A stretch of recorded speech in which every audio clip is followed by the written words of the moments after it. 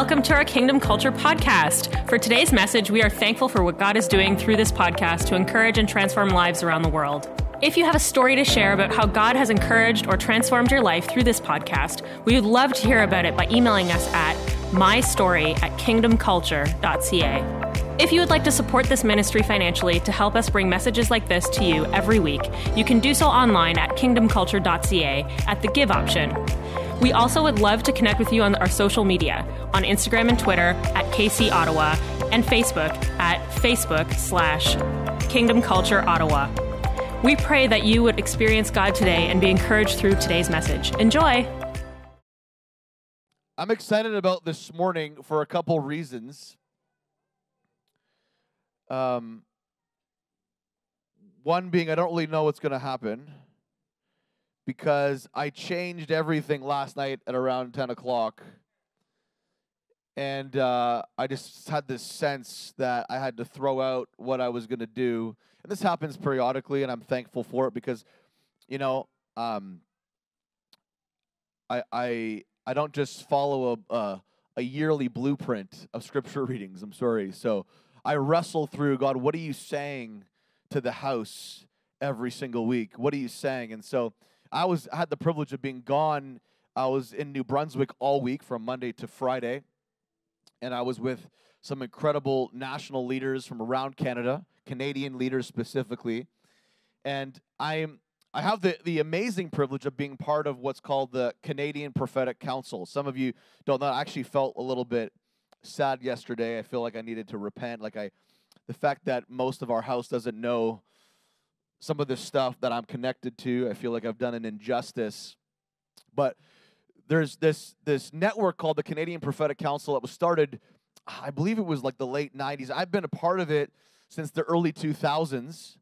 And as of the last little while, I've had the privilege of sitting on sort of the core team that then oversees the council. There's about 70 to 80 members across Canada, national leaders, and these leaders specifically would be considered strong prophetic voices in Canada, prophets that carry a mantle of the prophet. Ephesians 4, chapter 4, verse 11, we believe, Paul said it to the church of Ephesus. He said, to some are given apostles, prophets, evangelists, pastors, and teachers. Well, if you only believe that pastors exist today, then I would say that you shouldn't believe it because you can't take one out and leave the rest, or you can't leave one in and take the rest out.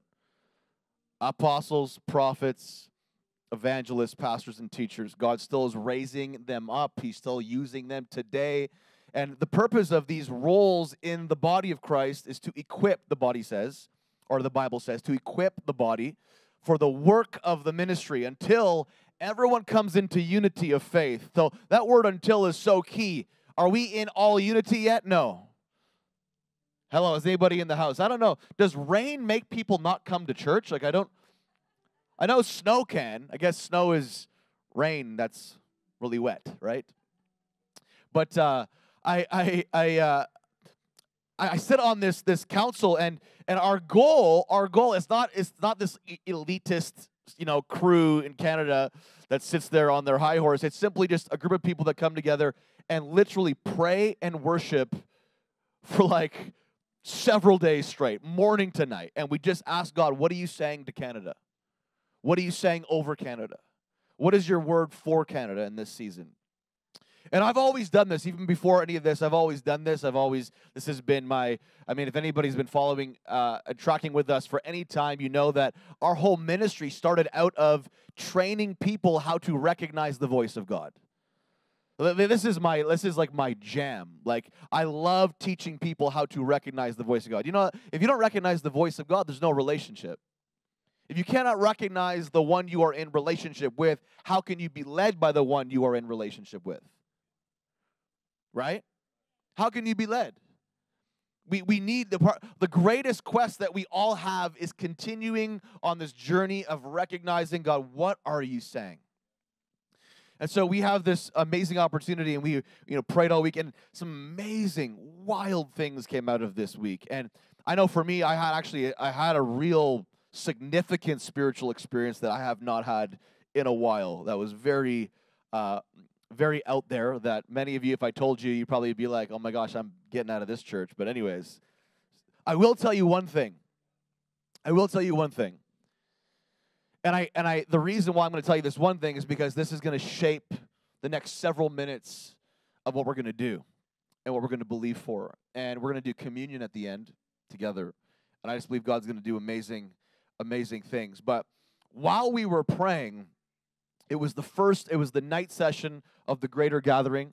While we were praying, I went into this really, really intense vision. And I saw it was like the hand of God. And I saw the hand of God pointing down at this direction. And I saw it was like the body of Christ. I can't explain it, but it was like the church in Canada. And I saw the hand of God pointing at the church in Canada. And I saw this giant, what looked like radish. It was a radish, and it was in the ground. And, you know, if you look at the leaves or the green of the radish, there's several of them. And I saw on the leaves of the radish written names like government, politics, media, family, education, all these different terms to describe spheres of society. And then I saw God, and I felt this so strong. He pointed at it and said, deal with it. And it was like really intense. And immediately I knew that this radish represented bitterness, a bitter root. It was a bitter root. And this bitter root is reflected in our bitterness towards how governments failed us. Education, maybe. Maybe for you, the medical system. Maybe for you, media. You don't know what to believe anymore. That some area, some important sphere of society has failed you and therefore has caused a bitterness inside of you. You can't trust anymore. How many would maybe be open to say, hey, I have some hard times trusting? I know in certain areas. For sure, it's okay. It's okay to question. It's okay to struggle through these types of things. But what's not okay is to keep a root of bitterness towards those things. And I saw God say, how can we bless areas of life that we feel bitterness towards? As I went to sleep last night, I was pondering this. I'm going to continue on in a second. I'm going to go back to the story in a second. But I felt like God was saying to me that bitterness is a blessing blocker. You can't bless things in life that you are bitter towards. You can't bless your prime minister if you're bitter towards him or her or whoever it's going to be whenever. You cannot bless leaders in your life or family members or relationships if you are bitter towards them.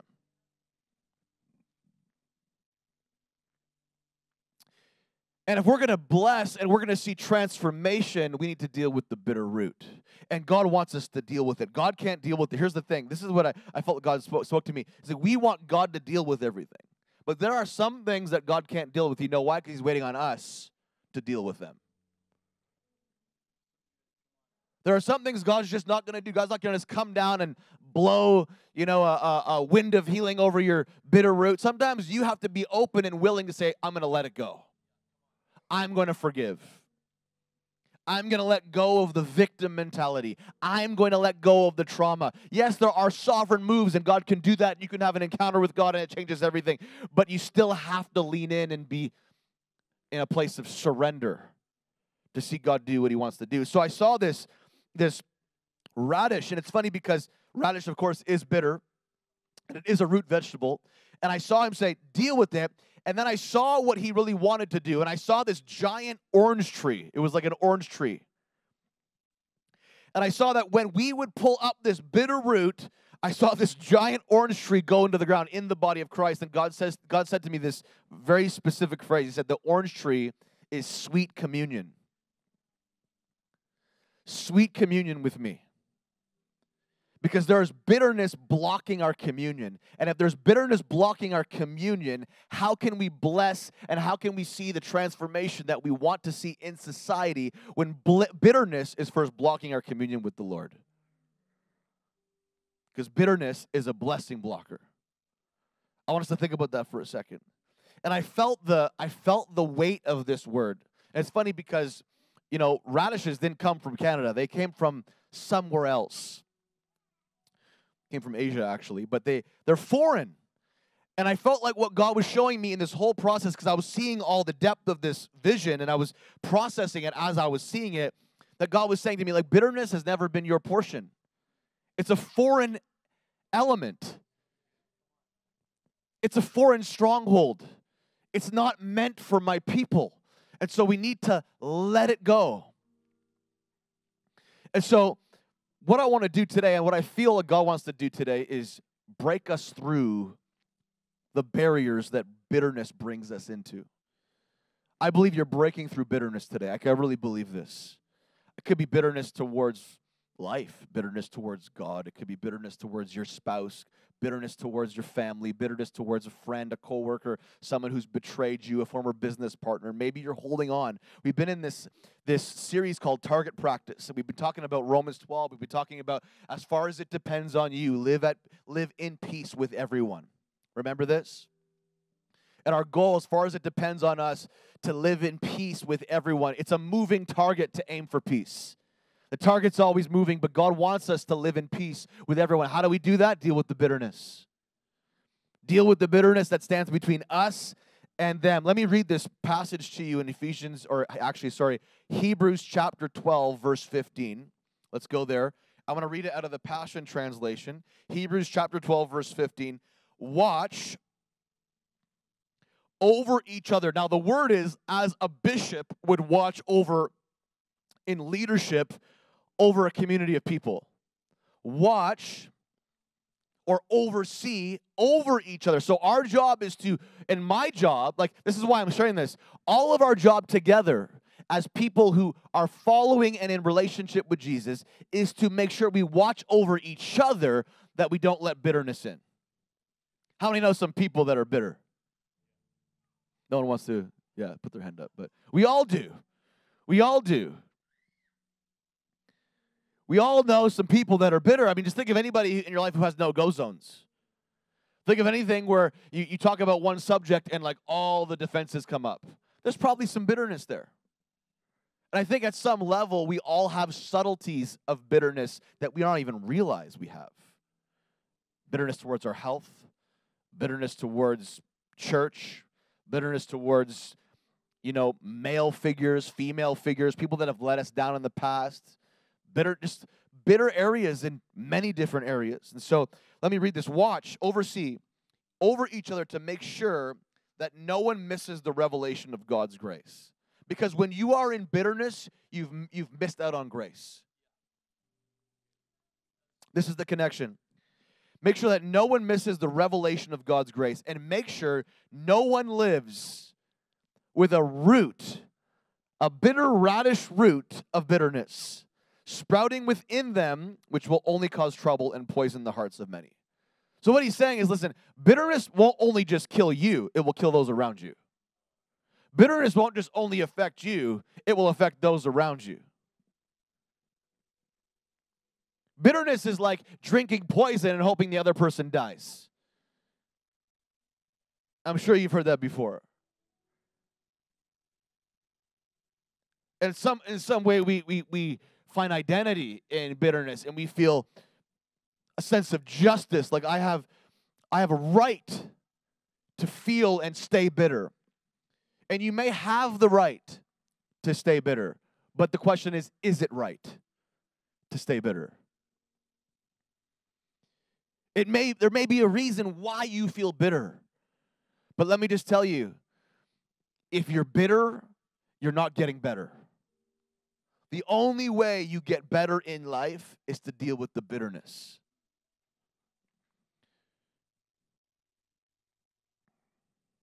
I think of it like it's a slow process too. It's not instant always. There can be bitterness so subtle and it grows over time. Solomon said it like this: the little foxes spoil the vine.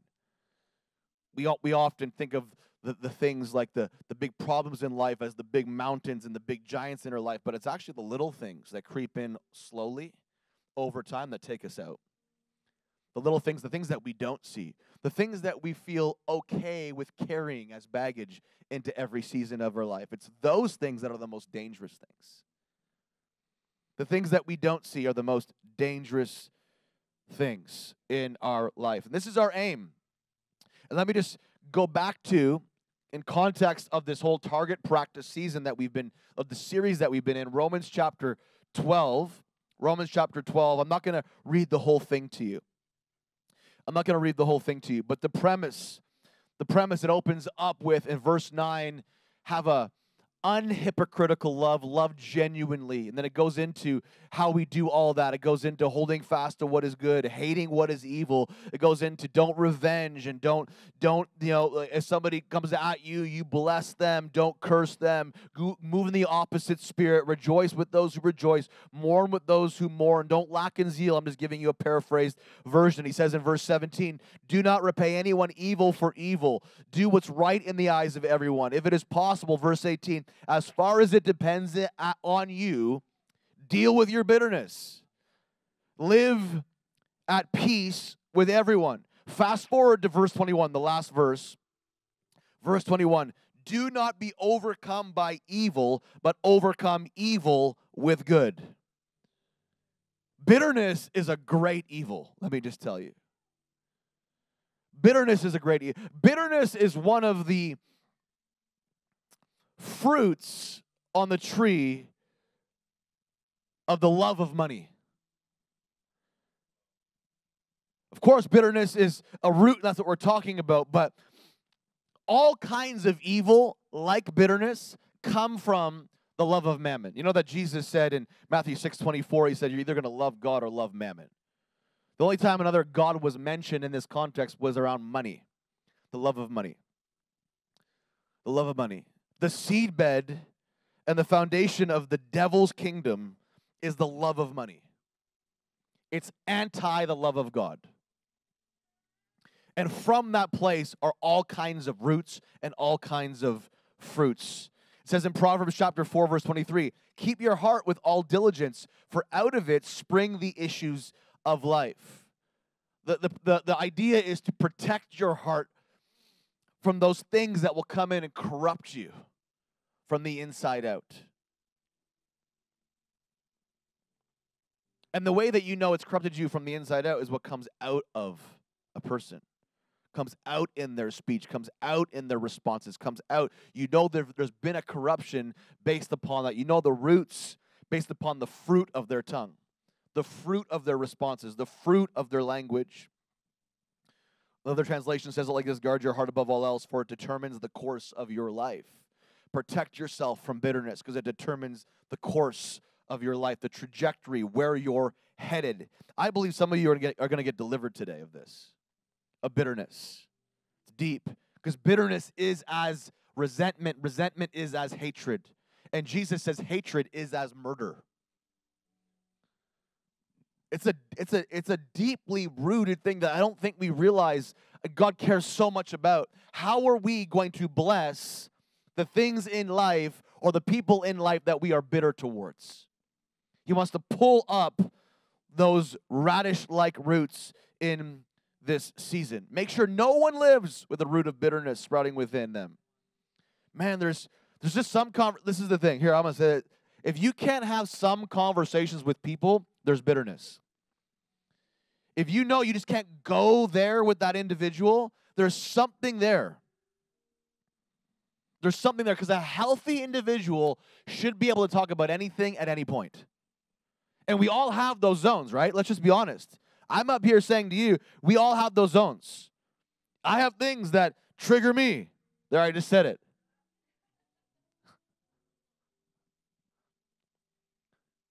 And I wonder, God, what's going on inside that makes me feel that way? Oh, I got some bitterness towards this area. Maybe I got some bitterness. I feel some shame towards this area.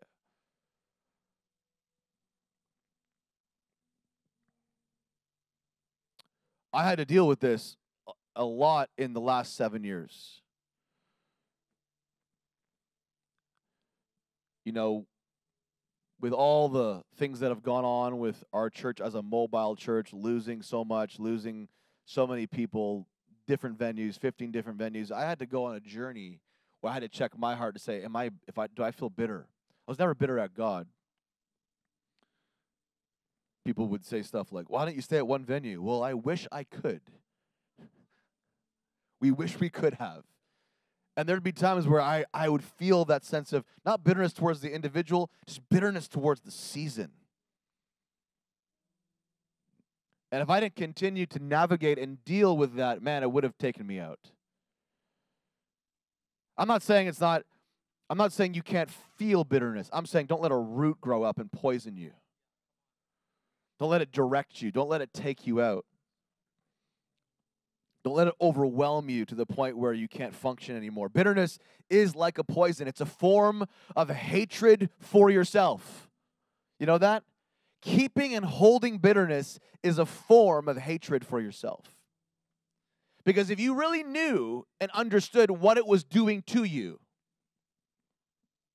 and the deception is you would let it go. The deception is hold on to it because it's justified.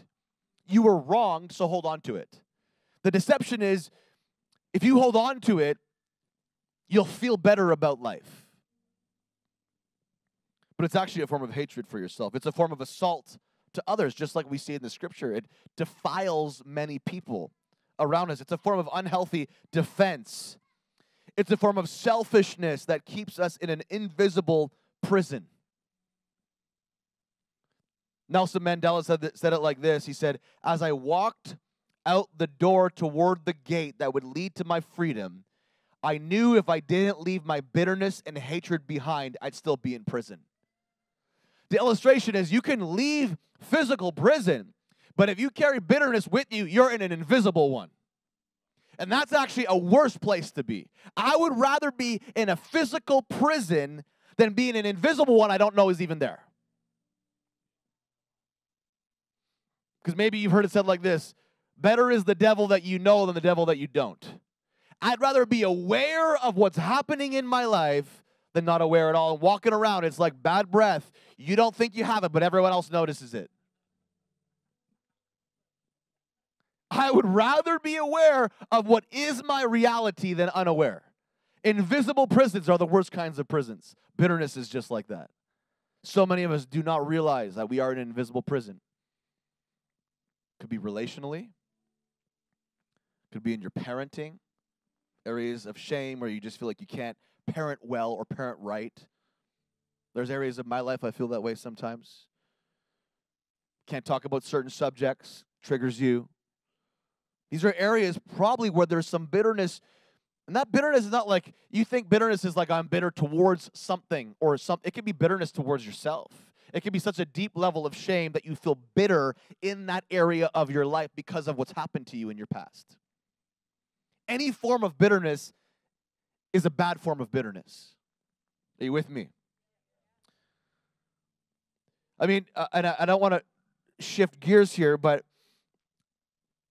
even from a medical perspective, I mean, German professor and psychiatrist Michael Linden actually thinks and believes that bitterness should be its own psychological disorder, calling it post-traumatic embitterment disorder, PTED. And the reason why is because studies show that PTED, which is post-traumatic embitterment disorder, shows similarities in negative fruit or consequences as PTSD, such as feelings of helplessness, blaming yourself, feeling edgy and aggressive, sleep troubles, appetite change, reduced libido, lowered motivation, and phobias around visiting or revisiting places that remind you of the event. The consequences of PTSD are very similar to what happens when somebody carries bitterness around their life. Isn't that wild? I mean, we don't need that to give us a picture of why it's bad. We see it in Scripture. But it's good when you start seeing science and studies showing the correlation between the things that God wants us to deal with. It's real deal. And I know this is a little bit of a heavy today. Hope that's okay. But I believe God's going to deliver some of us today of this. Bitterness can actually give people a sense of purpose, which is so scary. They find identity in it. Bitterness is a way to hide from a fear of life change or of failing. To stay bitter is more comfortable than to deal with change because I don't want to fail again. Stephen Diamond, PhD, defines bitterness as a chronic and pervasive state of smoldering resentment and regards it as one of the most destructive and toxic of human emotions. If we repeatedly ruminate, he writes, over how we've been victimized, nursing wrongs may eventually come to define some essential part of who we are. Anybody ever know somebody who's been so bitter, it's like now it's their identity? Bitterness is their identity. Anybody know anyone like that? If you build anything in life on the backdrop or the backbone of bitterness, it will crack eventually. It will crack because you will crack. It will crack. This could be bitterness towards God. Bitterness towards really anything. Another doctor mentions this, says that bitterness are likened to feelings of anger and accusation. They often go hand in hand. Feelings of hostility and bitterness go hand in hand. And you know what Ephesians chapter 4, verse 31 says? Paul says it like this in verse 31. He says, get rid of all bitterness. Get rid of all bitterness, rage, anger, harsh words, and slander, as well as all types of evil behavior. Because he knows if you let that stay, it's going to destroy what God wants to do in and through your life. Get rid of all bitterness, rage, anger. Get rid of the stuff that's holding you hostage in your life. Like I said, it could be any subtle type of bitterness.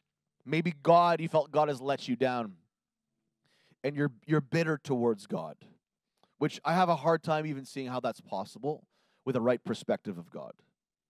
With the wrong perspective of God, it's very easy to be bitter towards God. Very easy. With the right perspective of God, it's really hard to be bitter towards God when you know what his nature is like. And it's because you don't understand why things happen, that's not a license to be bitter.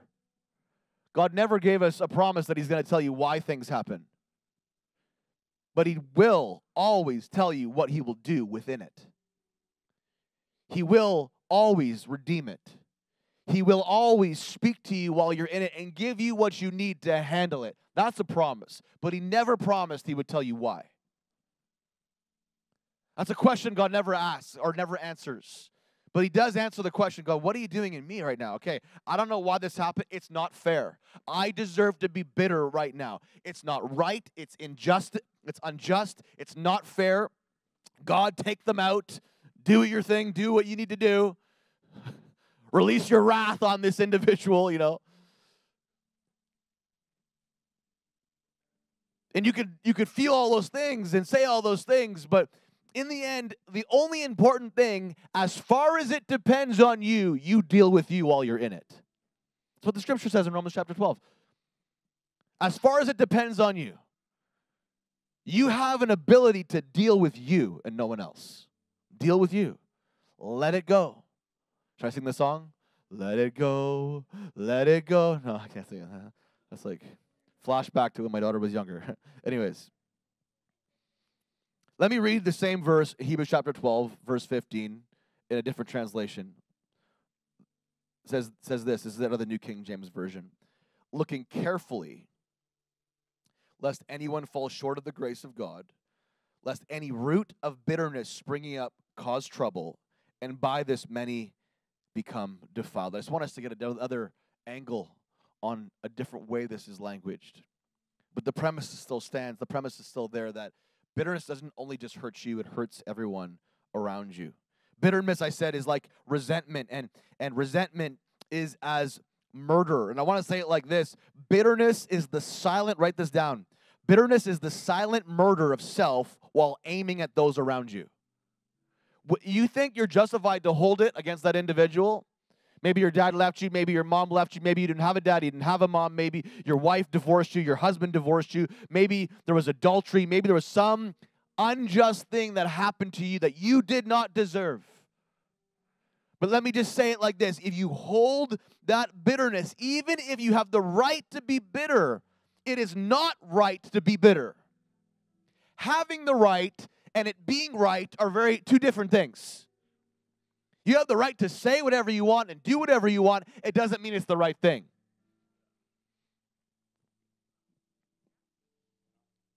Bitterness is the silent murder of self while aiming at those around you. You think you're coming out, you think you're revenging, but really you're just destroying yourself. And revenge often is the outcome of a bitter root. And the whole scripture in Romans chapter 12 is talking about don't revenge, don't repay evil with evil. Mine is the revenge. He says that I will revenge. It's mine to bring the vengeance. That's what he's saying. Not yours. Don't revenge, because revenge is an outcome of a bitter individual. You're bitter, so you want to revenge. 1 John chapter 3, verse 15, Jesus said it like this through John. Everyone who hates works against his brother in Christ and is at heart a murderer by God's standards. Do you know that God's standards change quite drastically from the old to the new? From the Mosaic law to the new covenant of grace, where now it was about even things that happen in your heart are as those actual acts. Where he says, even if you lust in your heart, you're considered an adulterer. If you hate in your heart, you're considered a murderer. These are really intense statements that Jesus makes. In other words, I'm moving it from the outside to the inside. That's what he said. I'm moving it from the works on the outside, the behaviors, the wrong behaviors, too. It's all about the heart. I just want your heart. I just want your heart to be right. And if you got bitterness in your heart, all these kind of things are going to come out that are going to destroy your life. There was a time when it was all about your outward behavior, and we would atone for the sin, and we would make sacrifices to atone for your sin, for your bad behavior. But now it's about your heart. If you get your heart right, you'll have good behavior. Stop trying to fix your behavior. Fix your heart, and your behavior will be fixed. Stop trying to fix the things that you do, your bad disciplines, your habits, your addictions. Get your heart right before me. Soften your heart before me, and all those things, those addictions, those things will just fall off like nothing. It's all about the heart work, and the heart work is always the hard work. The dealing with the heart stuff is always the hardest stuff to deal with, isn't it? Anybody in the room this morning? Let me take a coffee break. So if Jesus said if you hate, and hatred is as bitterness, and bitterness and hatred, or hatred is as murder, let me say it like this. Having an unhealthy expectation is a premeditated resentment. Think about it like this for a second. If I have a leader in my life and I have an unhealthy and I have had this a lot, okay? I've had it directed at me and I've had it towards others. Unhealthy expectations of people are simply premeditated resentments. I'm setting myself up for bitterness. They didn't talk to me. They didn't call me. They called me 8 times, but I wanted them to call me 10 times. They didn't text me on my birthday. They didn't check in when I was sick. They didn't know I was sick. They should have known by discernment or a dream that I was sick. They should have just known because we're super close. They walked by me, didn't look at me. They didn't give me, marriage is a setup for this, let me just tell you, right? Anybody married in the house? If you have an unhealthy expectation of your spouse that's uncommunicated, or maybe just off the chain, it's just like off the grid of what's normal or ordinary, let's just say, for example, you're setting yourself up for bitterness. You're setting yourself up for a premeditated resentment towards. It's like you're getting ready for resentment already.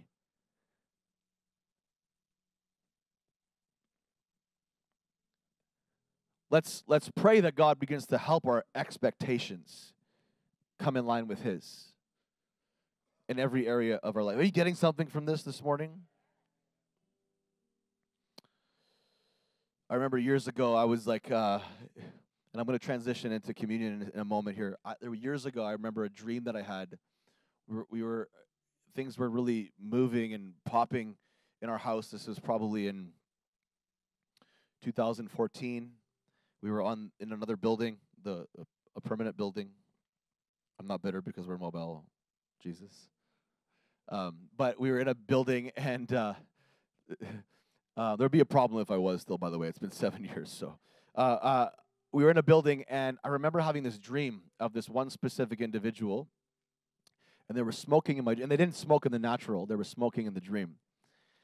And I knew in the dream, when you know something in the dream, you know it's like a really important dream to pay attention to. I knew in the dream that they were starting to get bitter, that the cigarette represented bitterness. They were starting to inhale bitterness. And I knew because I saw the effects of there's more to the dream, but I saw the effects of this individual and his influence in the house. I knew that secondhand bitterness was going to get on others. And let me just tell you, within a few years it did.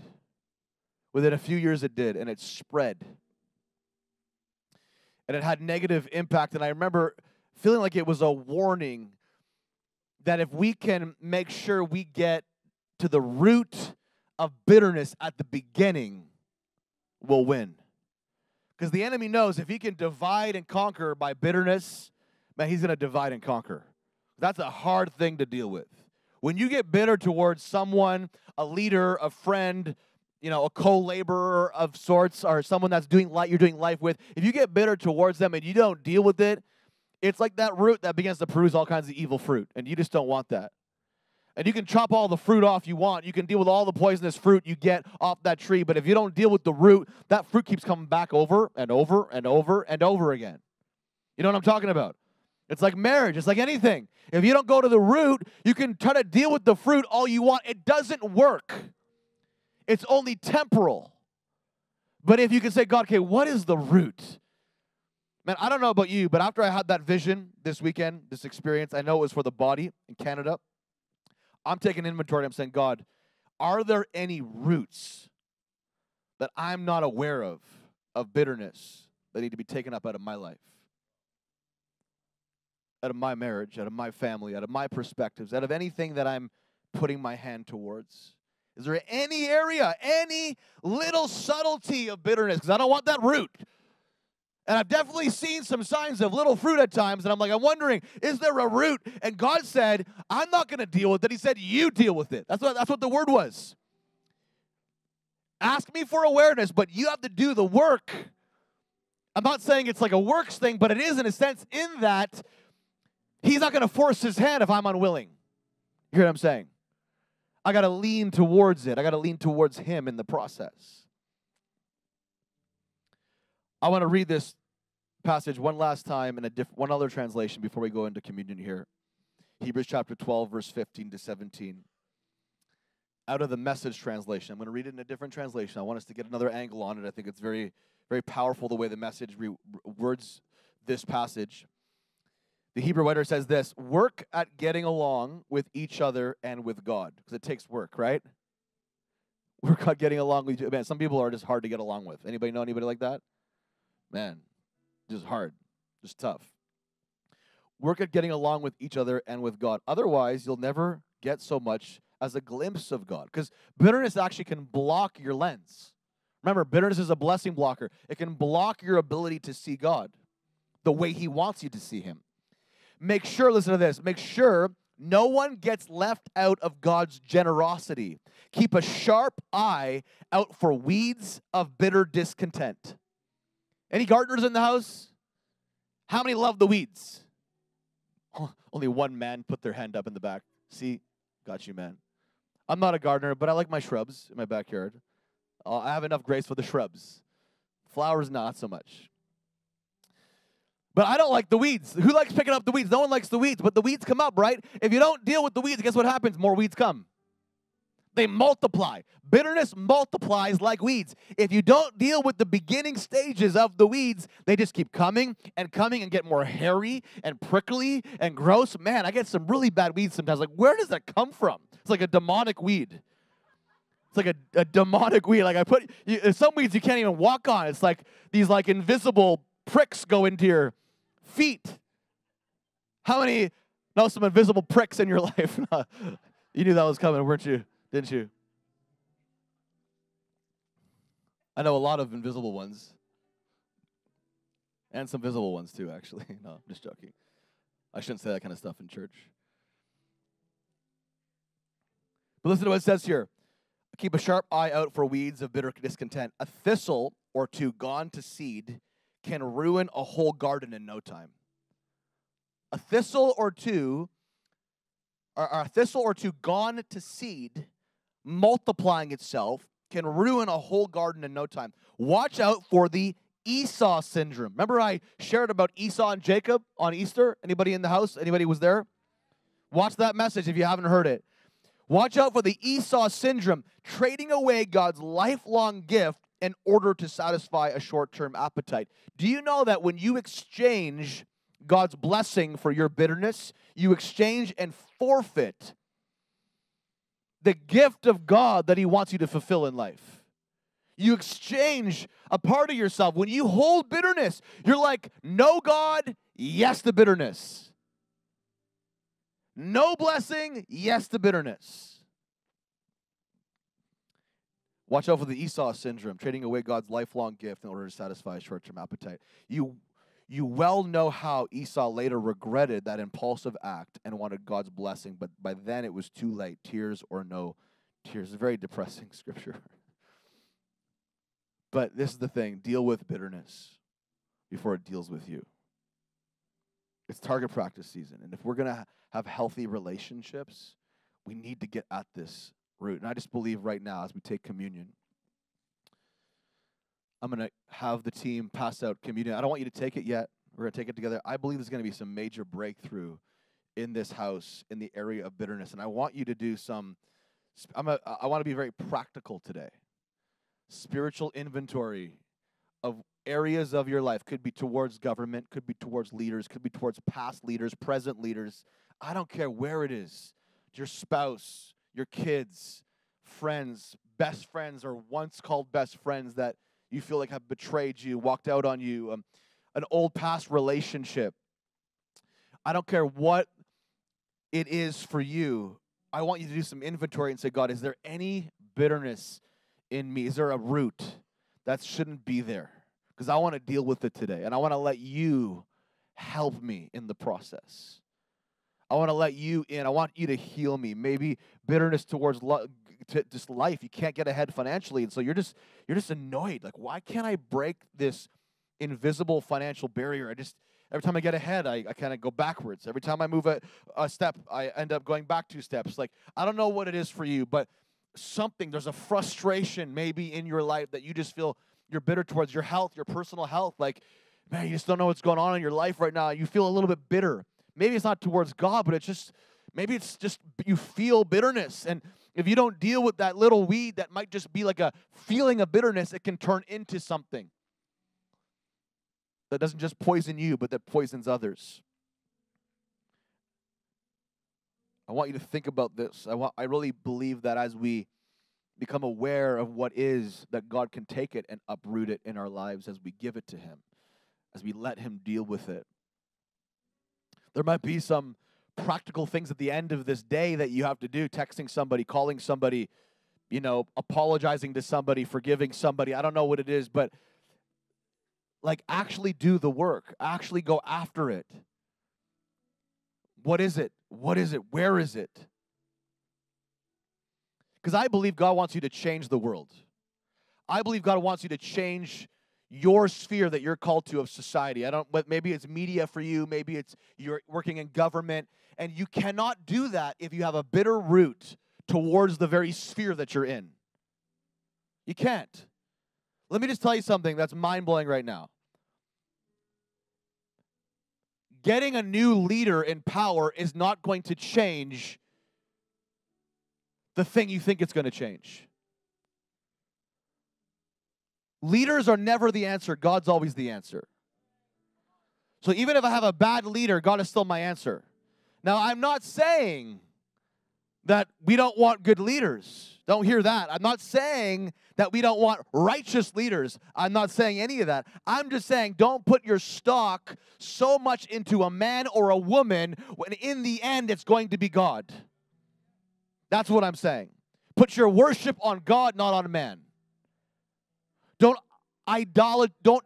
fall into a form of idolatry to the one man or the one woman that's going to save us all.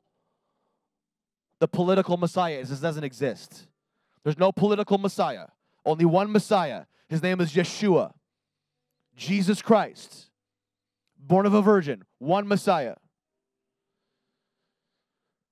And I say that to say in every sphere, if you have bitterness towards any sphere of society, you're not going to be able to see and release the blessing. You're missing out on being able to bless that sphere if you have bitterness. And I'm just praying for healing today. 1 Corinthians chapter 11, verse 23 to 25, Paul is recounting the story of the Last Supper, where Jesus sat with his disciples before he went to the cross, said this, he said, "For I received from the Lord that which I also delivered to you, that the Lord Jesus on the same night in which he was betrayed took bread." The same night where he could have become bitter. The same night that he could have become bitter, he gave thanks. And I wanted to say this because when you have something really bad happen in your life, my encouragement is to start that season with, or that situation with, God, thank you that somehow you're going to pull me out of this. That's what Jesus did. On the same night he was betrayed, about to go to the cross, betrayed by one of his own, he gave thanks. To be thankful at the onset of betrayal, at the onset of sacrifice, at the onset of the hardest thing you would ever have to do is only by grace. Are you hearing this morning? On the same night he was betrayed, he took bread. And then verse 24, when he had given thanks, which is the word Eucharistio, which is why we call it the Eucharist, I actually believe, and I would teach more along the lines of how the Catholic Church would teach than the Protestants would. I believe more in the power of communion than most of my Protestant friends. I believe this is not an act, this is not a symbol, this is a spiritual experience. If you take it as a symbol, you found religion. It's more than a symbol. When he gave thanks, the premise is the word Eucharistio means he unlocked the good and well-meaning favor of God, and the good and well-meaning favor of God went into the actual elements. You know why I believe that? Is because I see it all throughout Scripture. Acts 19, Paul touched handkerchiefs. Those handkerchiefs were taken to the sick and the depressed and the demonized, and when the handkerchief would touch them, they'd be healed. What does that say? Something on the inside of that handkerchief, the essence changed. It became a tool for the miraculous. I can tell you hundreds of scriptural stories in Scripture that actually prove this point. Even looking at you, if you believe that you are a new creation in Christ, although you look the same on the outside, when you got saved, you didn't get a bunch of holy Botox, let me just tell you. You still got the wrinkles, you still look the same, but on the inside, you changed. Although he said, thanks for this body, the outside doesn't all of a sudden turn into a literal functioning little mini body with a head and arms and legs, obviously, but the inner essence changes. And that's why it's a spiritual experience, not just a symbol. Hopefully all the Catholics love me a little more now in the house, or maybe you don't, I don't know.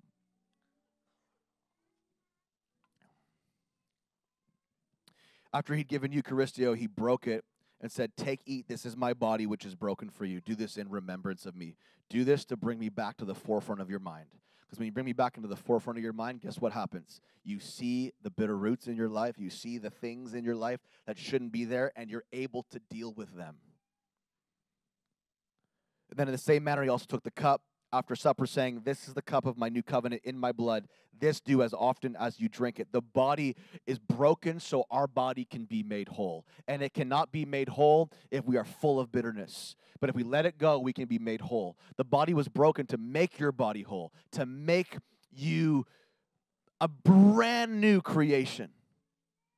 The blood was spilled out for the forgiveness of sins, to deal with the sin that stained your life. And when we take part of the broken body and the blood, we are saying yes to God's full freedom in our life, God's full healing in our life. We're letting go of the bitterness. We're letting go of the poison that we've been drinking. We're letting go of all the stuff that's entangling us up and snaring us up. We're letting go of all of it.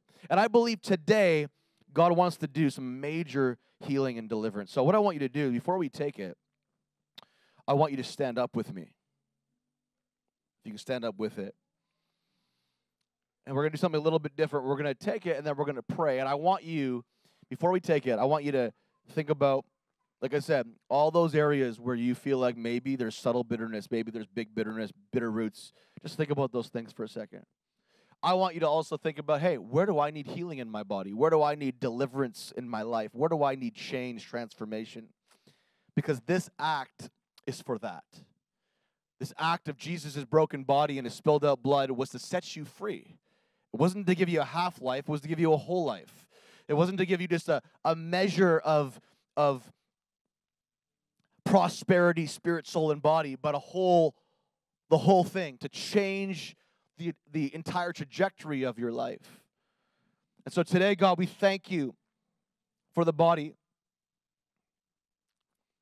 We thank you for the broken body. As soon as we take it in a few minutes, we're going to worship. And I want us to let those things go. My prayer is that it gets a little wild in here, because when you're letting things go, it gets wild. It gets wild. It's not this like somber thing. Like, I believe God wants us to aggressively. When I heard that word, deal with it, it was like an aggressive shout from God. And I saw his finger pointing at the root, deal with it. And it was like intense. It wasn't like you needed like some kahunas, let me just tell you, to deal with it. That was the feeling, that was the sense I had when I saw it. So today, God, we thank you. This is your body. It was broken for us.